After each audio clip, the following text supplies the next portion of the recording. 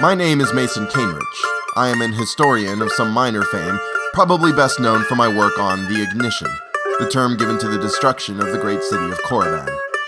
A little over a year ago, a man who claimed to be a survivor of Korriban's last days tracked me down. His name was Ciro Aurrente, and he had worked as a diplomat and spy in the city, and he told me bluntly that my book was wrong, and he was eager to tell me what really happened.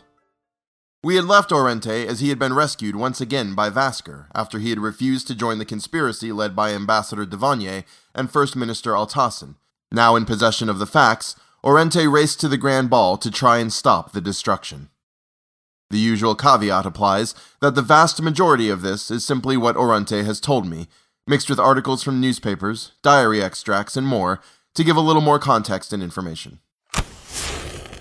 The Grand Ball of the Congress of Korriban was already underway, and I had no idea how much time we had before the plan started. But there was something I needed, and it was at the embassy. Vasker didn't come with me, as while my time was best used trying to convince monarchs, her time was best spent actually saving people.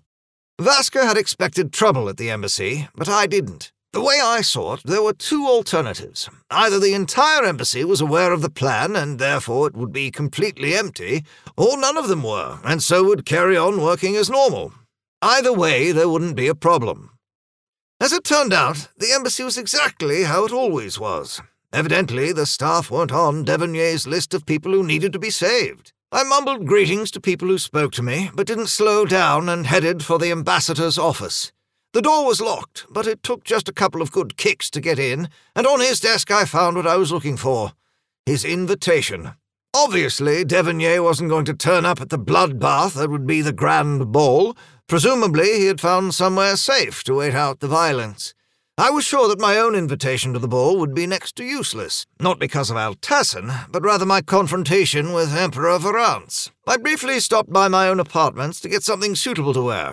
After assassins, the soldiers would most likely be looking for breaches of the dress code. I rushed past the confused embassy staff and back into the street and hailed a carriage, quickly changing my clothes to look somewhat presentable on the journey. I jumped out of the carriage as we reached the palace, leaving a stack of banknotes for the driver, and rushed towards the soldiers. As I expected, there was a large presence of soldiers. The rank and file were barraced, but a number of officers in dress uniforms from a dozen different countries were mixed in. I took a deep breath, tried to steady myself, and walked forward to present my invitation. Crowds had gathered to watch the most powerful people in the world walk by, and the soldiers were busy keeping them all back. Still, there were more than enough at the doors to stop me. I handed my invitation over, and the soldier glanced at it and then looked back at me. He called over another soldier, who whispered something to him, who in turn called an officer over. The trio of soldiers spoke quietly, and then the officer turned to me. "Ambassador Devonier?" he asked, and I nodded. The soldier tore up the invitation and threw the shreds of paper at me. "I've met His Excellency, and you are not him," the officer announced, and a terrible feeling took over me. It was over. The officer announced I was under arrest and was giving orders to the effect of I was to be beaten until I confessed to whatever crimes they said I was guilty of, and I doubted they would be convinced of my real identity at this point. The officer trailed off as his attention seemed to be on the crowd. He frowned, and his hand went down to his revolver. The crowd was suddenly pushing forward against the soldiers. Then there was a scream, and another, and the whole crowd surged forward. There were more screams, and the soldiers were trying to control the crowd. I don't know if someone actually gave the order, but soldiers started firing. Then I saw one, a tall, gaunt woman. She was pushed over the barriers and was quickly on her feet. She looked in my direction, an empty but strangely intense look in her eyes. In the few seconds I had to look at her, I took in her awful appearance. The myriad cuts and bruises, the disheveled and stained clothing, the strange grey colour of her skin. She was infected. The officer who had just arrested me strode forward, his gun in his hand, shouting at people. The infected woman's gaze transferred to him, and she sprinted forward and launched herself through the air at him.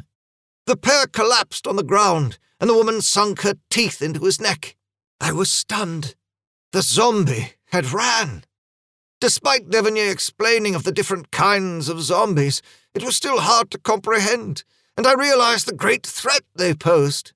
The soldiers had forgotten all about me and were trying to deal with the much more serious threat. I took my opportunity and ran into the palace. Start a report of Dr. Vea Drusus, medical doctor working for Hanniria. I have submitted my official 452-page report to the final committee, but as requested, have written this précis of my team's findings. Over the course of 4 years, we have worked with 92 infected individuals, researching everything from the longevity of the infected to their unique qualities. The first thing to be made clear is that the infected are neither dead or undead, whatever that ambiguous word means. This is a myth that misunderstands the entire nature of the sickness and is based purely on superstition. We purposely infected a number of recently deceased corpses, and there was no change to their status. The infected continue to have many of the same physiological processes we do. They breathe, they sleep, they even sweat, the difference being they do these things far less. The human heart rate is around 70 beats per minute, but the infected human, less than 10. This is part of what provides them many of their seemingly unnatural qualities. People report the infected walking underwater, unperturbed by the lack of oxygen. In our studies, we killed 3 of the infected by drowning, but it does take longer. The term zombie is almost as bad considering it arises from folk stories with no standard description and, again, confers supernatural abilities. Another common misconception is that the only way to kill an infected human is to decapitate them or destroy the brain. The infected will succumb to serious wounds, blood loss, etc. It just takes a lot longer. Any major injury to vital organs will kill them. Certainly, the infected show no regard for injuries sustained and seem either unable to feel pain or it offers no deterrent. The infected will walk through fire to reach their target. In regards to strength and speed of an infected human, strength is based entirely on the strength of the person who has been infected. All infected humans move slowly, and it has been hypothesized by some members of my team that this is to conserve energy. Stamina is another matter altogether, and the infected will walk for hours, even days, seemingly without tiring. Infected humans not given food or water seem to show no ill effects. There is much anecdotal evidence from legionnaires of bodies of infected humans that have simply fallen apart, the body not repairing or maintaining itself, but this process can take years. Interestingly, despite most infected humans eating human flesh, this does not seem to be for sustenance, as the food is never properly digested. There is some slight variation in the cognitive abilities of infected humans, but in all cases is greatly diminished. For example, no infected human we tested was ever able to open a door. When posed with even the most simple of cognitive tasks, the infected are completely unable to find a solution. Postmortems carried out on the infected show massive deterioration in brain tissue. The infected lose all linguistic capabilities and, despite some reports, do not even communicate with one another. The closest to communication we have observed is that some infected humans will emit loud moans when encountering the uninfected, and this could be a signal to other infected humans. Transmission of the infection is primarily through bite wounds. Although exposure to infected blood also works, it is less likely to occur outside laboratory conditions. However, not all bite wounds will lead to outright infection, with some subjects showing virtually no effects and could potentially mean they possess some kind of natural immunity. Most who are bitten but do not turn suffer horribly for some time. Some people fully recover from this, while others show persistent and, we suspect, lifelong effects. A great number simply die. The time taken for a person to display full infection varies, in a similar way to how humans would react to any infection. Healthy and strong people typically last longer than the weak. Again, Time to full infection depends on the severity of the wound. A bite to an appendage will be less potent than one to the torso, neck, or head. Time taken to full infection ranged 90 minutes to several days. While we have not researched this specifically, the idea of a cure to the infection is without basis. As stated already, there are massive physiological changes that occur. Whole organ systems effectively shut down, doing irreparable damage. Removing the infection that allows them some approximation of life would cause certain death. Finally, it is believed the most effective way to handle an outbreak would be immediate quarantine backed up with overwhelming force. An outbreak must be isolated as soon as possible. In certain situations, we would advise the wholesale destruction of outbreak areas, even including those who have not been infected, as trying to screen those from the infected will inevitably slow down efforts to contain the infection. As our research has concluded, we have destroyed all infected specimens, but maintain a reserve of blood samples should further research be needed in the future. That was a document Ciro gave me, and as you can see, purports to be part of a report on scientific study into the undead. As such, it contravenes any number of international laws, but I'm sure Hanniria would respond with their stock response that, as they were the only country not invited to help write those laws, they don't consider themselves bound to them. The research is interesting, but I had to think about whether to share this particular document. First, I would not want to encourage any further research, but also that when you think about what Hanniria must have done in the course of these experiments, it is very troubling. The following descriptions of attacks on key points and individuals across the city by the Brotherhood and other agents of the conspirators are taken from interviews Mr. Aurrente claims to have had with survivors. He could offer no supporting evidence, and for most, did not name the specific source. I have also taken the liberty of rewording some of the accounts for the benefit of the audience.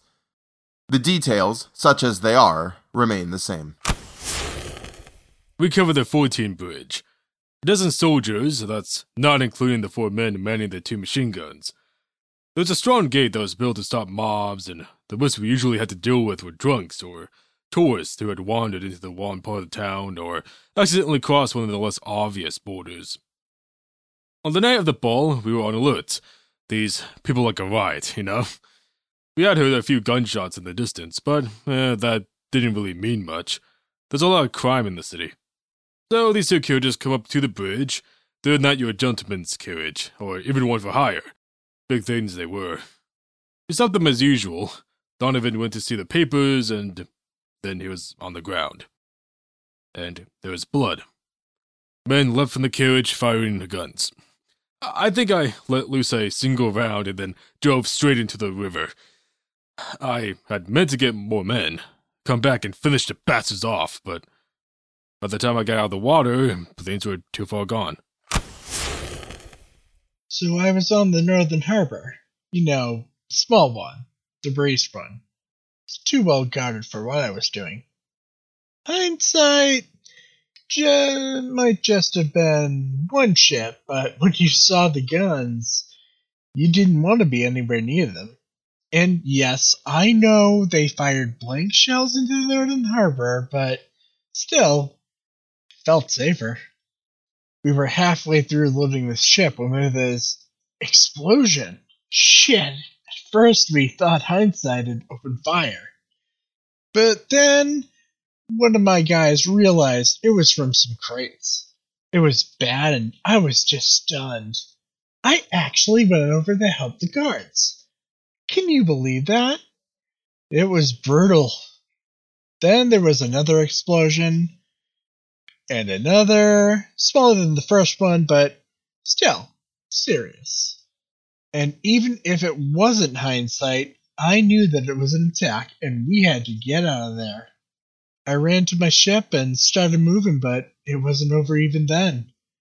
These men were running through the harbor, just shooting people. They were boarding the boats. It was a massacre. I saw the other 2 ships make it out of the harbor. I don't know what happened, but it wasn't zombies that did it.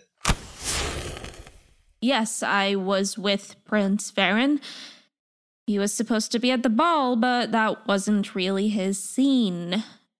He wanted to have his own party. There were a couple of foreigners with him.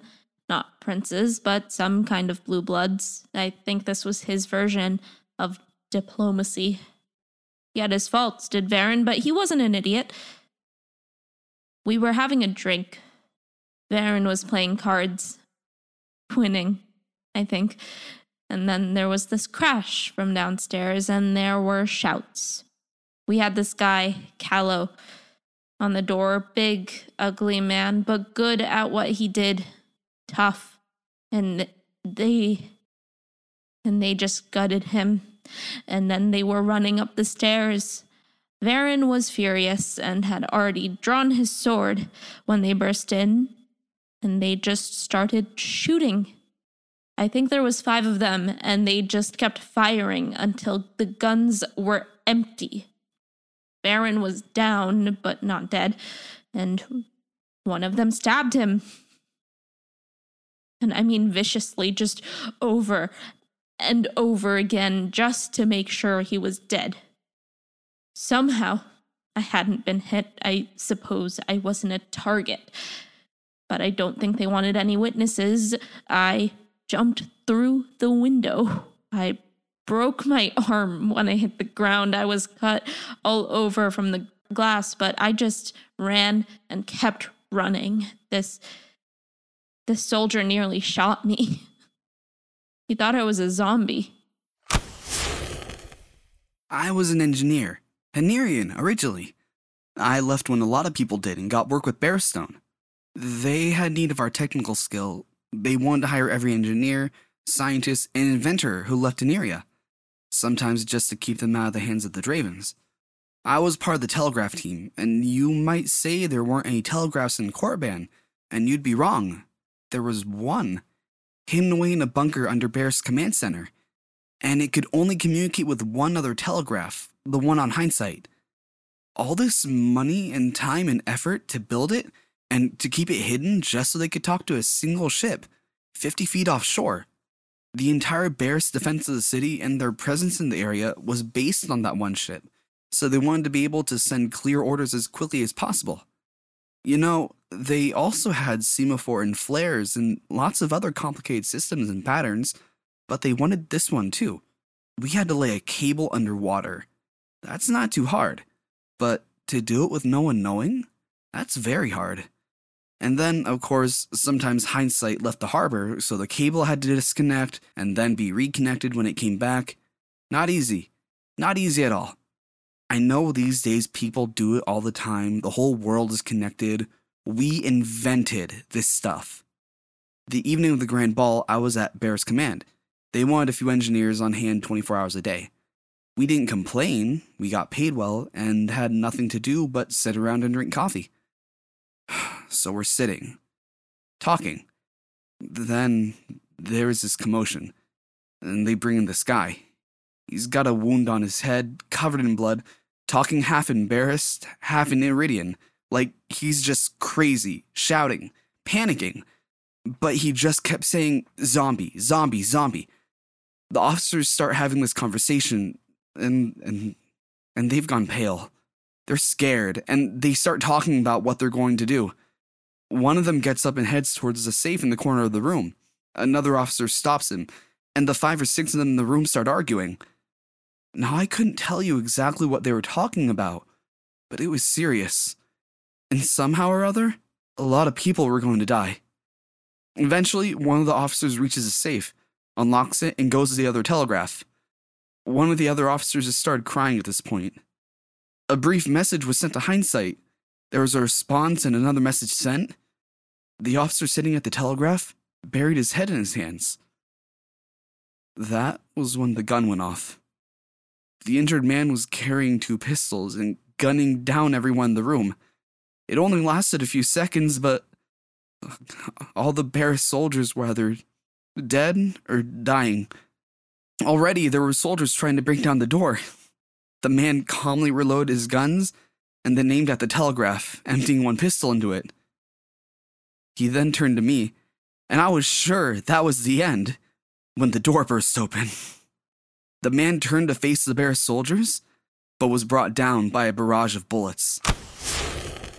It seems that any obstacle to the conspiracy playing out as planned was eliminated. Bridges that could have stopped the undead were cleared of soldiers. The northern harbor was destroyed, presumably to stop anyone escaping, and prominent individuals who weren't at the ball, like Prince Varrin, were simply murdered. As for the engineer in the Balrus telegraph station, the next episode will explain what that was about. The Reignition Theory was created and written by Richard Norton. The show's audio engineer is Jamie Stoffer. Anyone wishing to contact Jamie can send an email to jlsaudioBooking@gmail.com or find Jamie on Instagram at jls_audio. Mason Cainrich was played by Mike Cuellar. Mike is also the host of the Weird Tales podcast. Find it at theweirdtalespodcast.podbean.com. Ciro Aurrente was played by Graham Rowat. Find Graham on Twitter at GrahamNY, GRAHAMNY. Dr Vea Drusus was played by Marnie Warner. Find Marnie on Twitter at Marnie_McFly. The Anonymous Draven Soldier was played by Zane Sexton. The Anonymous Smuggler was played by Chris Anderson. Find Chris on Twitter at LithiumBlues88 or email lithiumbluesva@yahoo.com. Anonymous Companion of Prince Varrin was played by Nirali Sheth. Find Nirali on Twitter at FireWordSparkler. The Anonymous Hannirian Engineer was played by Kyle Nishimura. Find Kyle on Twitter at SplitSeams or contact via email kdnishimura@me.com.